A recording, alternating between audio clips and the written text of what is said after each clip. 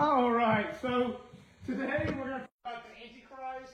This is probably one of the most discussed and debated topics in all of Christianity, one of at least.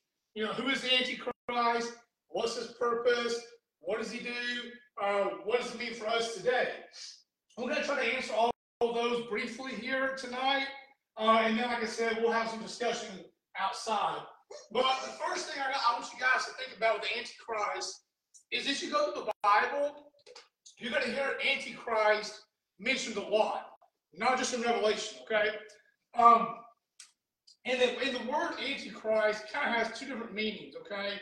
The first one is basically just anybody that is opposing Christ. Somebody that's coming out saying, like, you should follow me rather than Christ, and you should worship me over Jesus. So there's a lot of people in history that are like, quote-unquote, Antichrist. Then in Revelation, you have the Antichrist, and that Antichrist is the one that ushers in the judgment and ends up kind of rolling through the end times in Revelation. So that Antichrist that's talked about in Revelation is not the same Antichrist you hear all throughout Scripture in certain parts. Does that make sense? So as you're reading Scripture and studying Scripture, just keep that in mind. When you see the word Antichrist, it doesn't always mean the one in Revelation. It could just simply mean somebody that opposes God and tries to be God themselves. Okay, so important thing here is the true, well, I would say true, but like the main Antichrist that people talk about in Revelation. It actually says in 1 John 4:3, something kind of interesting here. I'm sorry, 1 John 4:3 is where it confirms the idea that there are multiple antichrists and then the one big antichrist. But in 1 Thessalonians 2:6-10, it says this right here. I want you guys to pay attention to the words here, and I'll explain it. It says, and you know what restrains him now, so that in his time he will be revealed. For the mystery of lawlessness is already at work. Only he who now restrains will do so until he is taken out of the way. Then that lawlessness one will be revealed, whom the Lord will slay with the breath of his mouth to bring to an end by the appearance of his coming. So what it's saying there is that the Antichrist right now is being restrained by God. That's a weird thought. So a lot of people question, like, why does the Antichrist not just rise up now and take over? Why does he only take over in the tribulation period, as God says? Well, because you think about this, God still has the power and authority over the devil, over the Antichrist, over the demons. And you think about in the Bible that when the demons hear the name of Jesus, they shudder. And so they know that God is over them. And they can't do anything without God allowing them to do that. And so even if the Antichrist wanted to come back today and take over, he couldn't until God gives him permission. And that's what we're going to see here in Revelation. You said that. Does he need to be... Well, we'll come to earth. I'm sorry. Yeah, come to earth. Let's get maybe said that. Revelation 6 is actually where God gives the Antichrist permission and freedom to come to earth. And that's what we're going to see in Revelation. That's actually what the first seal is. It's the Antichrist coming to earth. And that basically ushers in these 7 judgments on the earth before the final day of tribulation. And so he only comes into power when God releases him. And I want you guys to think about that. Why would God do that? If God's over Satan, over the Antichrist, over the demons, why would God not just forever hold them in hell? Why would he eventually release the Antichrist to actually come to earth, knowing how bad it's going to be? And here's what I thought about, and this is some research on, is the people in this tribulation period, most of them, those that are there are not going to be God-following people, okay? They're probably going to be people there all living for themselves or worshiping other gods or idols or whatever it may look like in that time. And so these people, for probably tens to maybe hundreds of years, have, pushed to say, we want to be our own God. We don't need God. We want something else. And so in the final judgment, God gives them what they want, quote unquote, what they want.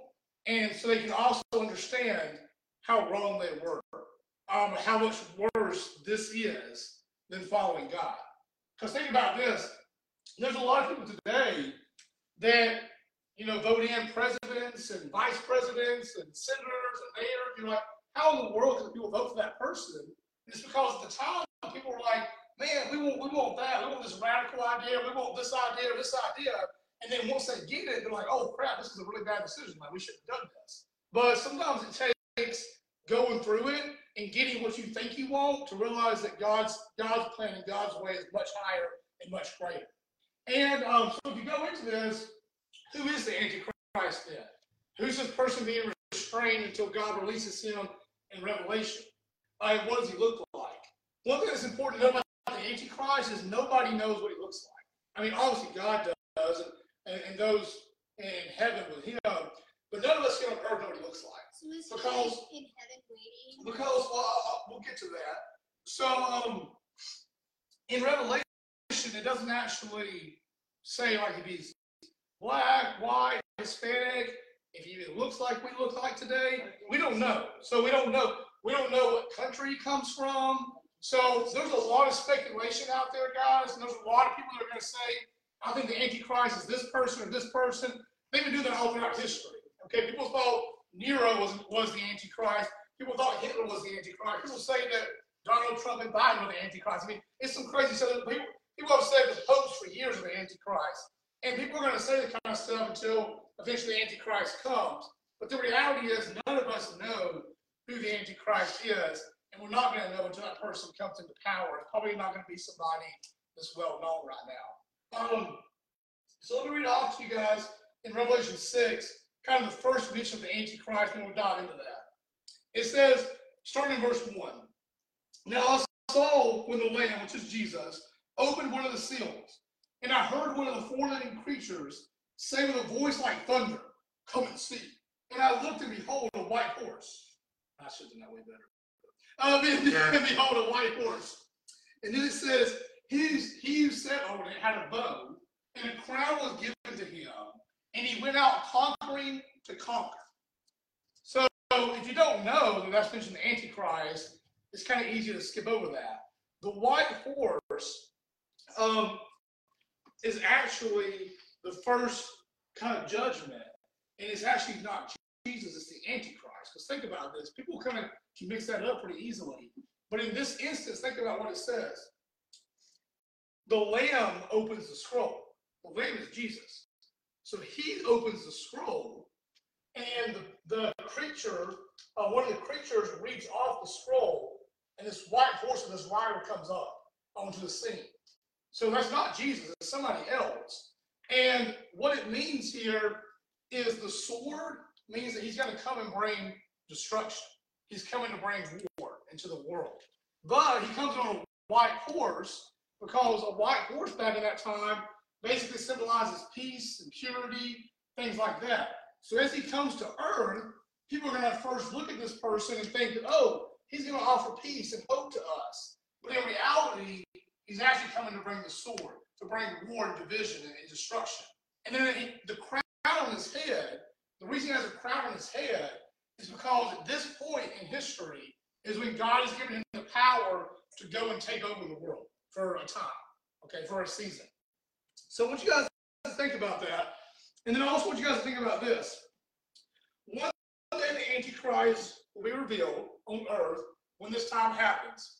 In 2 Thessalonians 2, 3 through 4, it tells us how we're going to recognize the Antichrist during this tribulation period.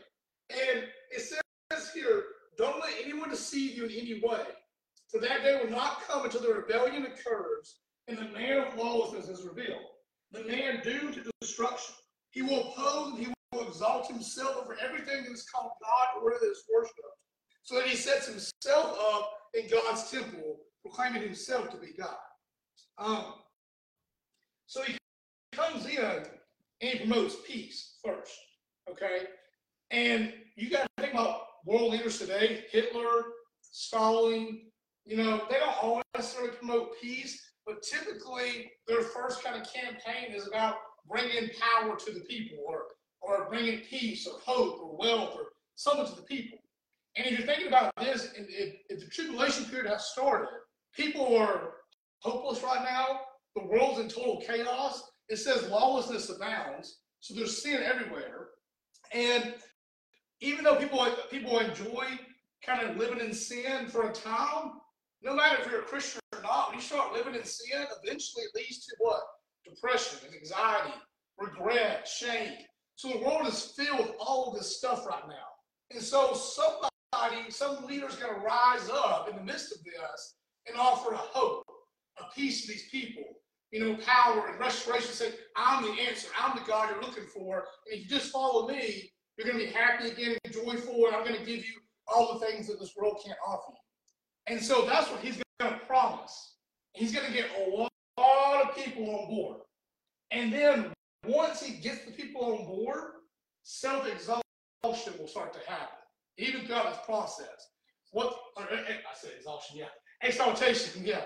Exaltation, which means that basically he's going to start promoting himself or everything else. And you see this a lot of times in communist countries, how when the leader gets into power, all of a sudden it's all about them and their ideas, and most of the time, like major cults and things, this is what happens. So eventually he's going to be all about himself and his ideas. He's going to start pushing things that seem very radical and maybe aren't necessarily good, but at this point he's already got the buy-in from the people, so they're going to just kind of go along with it and follow along with it. But what's going to happen is, over time, it's going to lead to the biggest war ever in history, basically. And this war is going to just wipe out basically the entire world.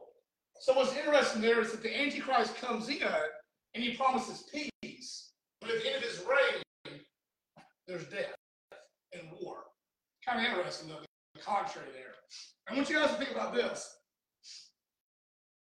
It also says here in the Bible that he may potentially, if you read through the Bible, you can kind of get that he may potentially show signs and wonders. A lot of false prophets do that in the Bible. Basically, they do like really cool acts and things, and they do some really neat things. He's probably well spoken. He'll probably have many gifts and talents and abilities. And so he's going to do things to kind of win people over. And even as he starts putting in this really bad stuff, he'll probably give some good speeches in between and maybe issue some good things here and there just to kind of keep the people engaged, keep them locked in. And that's, again, kind of what the evil rulers do. They keep people engaged and locked in because when you have to buy into people, you can begin to do kind of anything.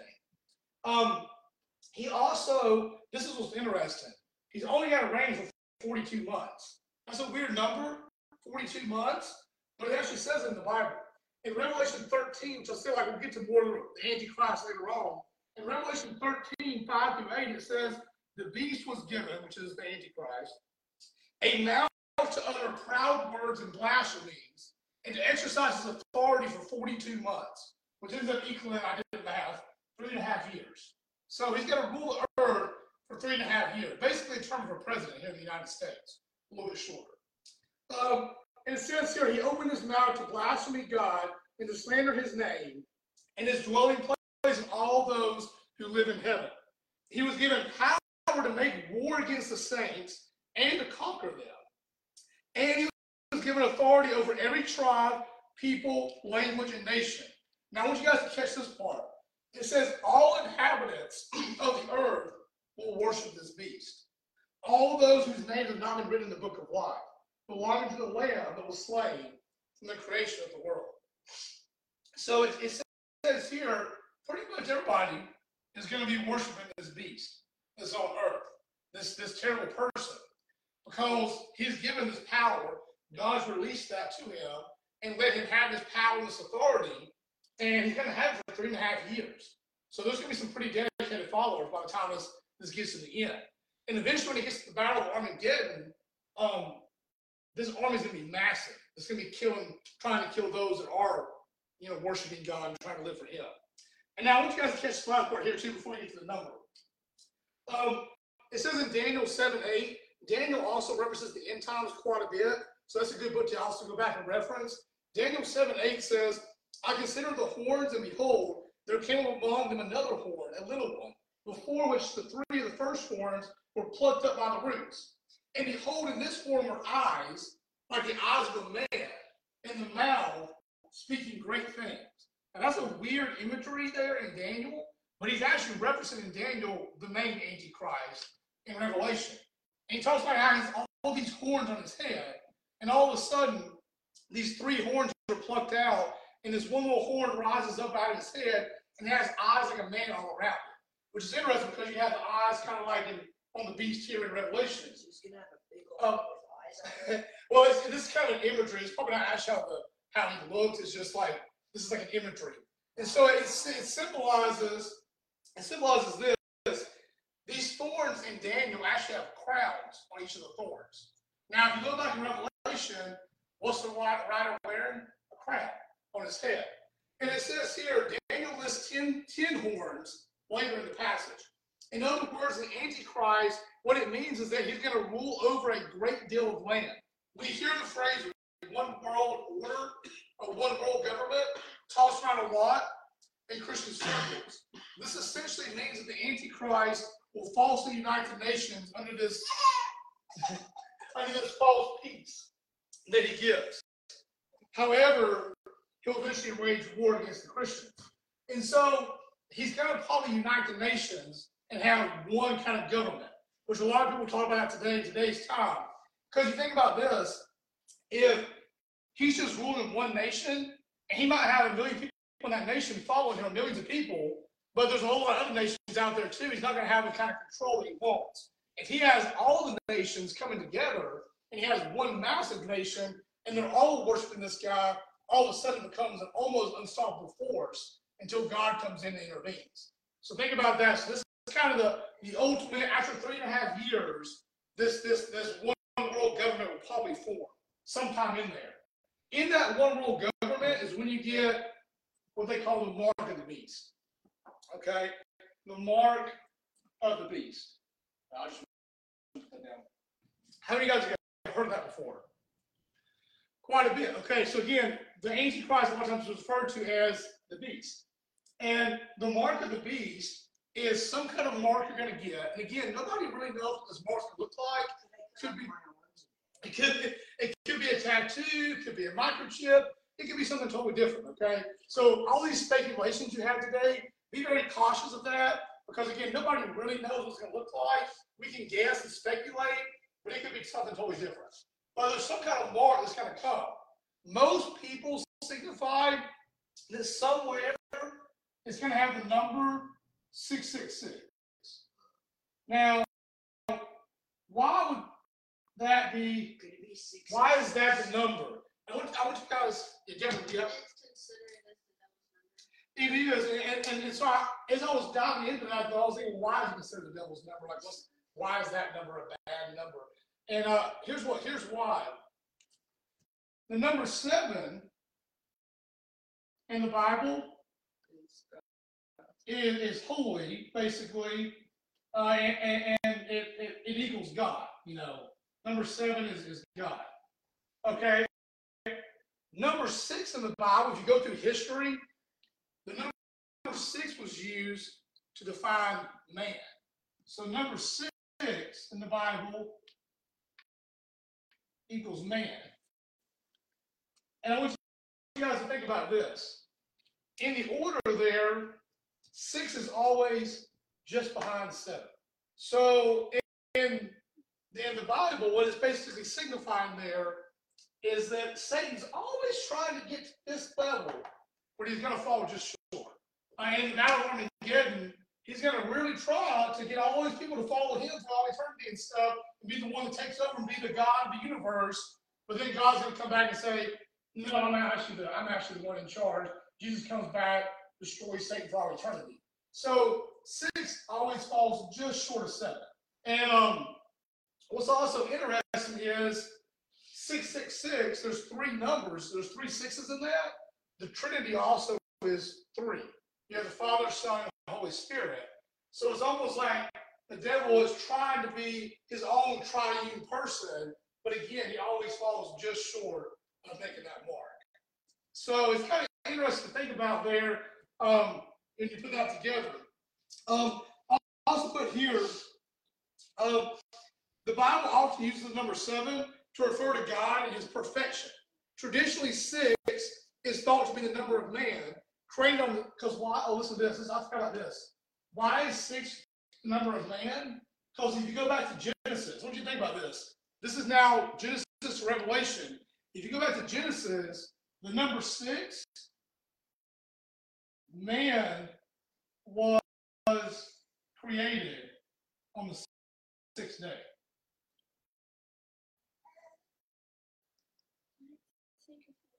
And what happened on day 7? God rested. The day is called holy, basically. So it basically, the Bible takes you from Genesis all the way to Revelation now, and this mark of the beast comes in and says, all this thousands of years ago, you fell short then, and you're going to fall short now. And it's kind of interesting to think about. It also says here, the beast, the Antichrist, with his trinity of 6s, ultimately failed his effort to defeat God. So I want you guys to just kind of think about this here in our life today. What does this mean for us? This should encourage you, seeing these kind of things, these patterns in the Bible, to see how God's hand is from creation all the way to Revelation. And although this Antichrist, this beast, can seem scary and powerful and that kind of deal, ultimately he can't do anything until God releases him. And ultimately, until God comes back, people are going to think that he's this great leader, this God kind of figure. But once God comes back, he stands no chance at all. And he's always going to fall short. So makes you think about in your own life today, who do you put your trust in? Who do you put your faith in? Do you put your faith in man that's always going to fall short? Or do you put your faith in God who created man and is the only one that's truly perfect and is going to last for all eternity in a perfection place? So let me go ahead and pause the video and we'll have some good old discussion time.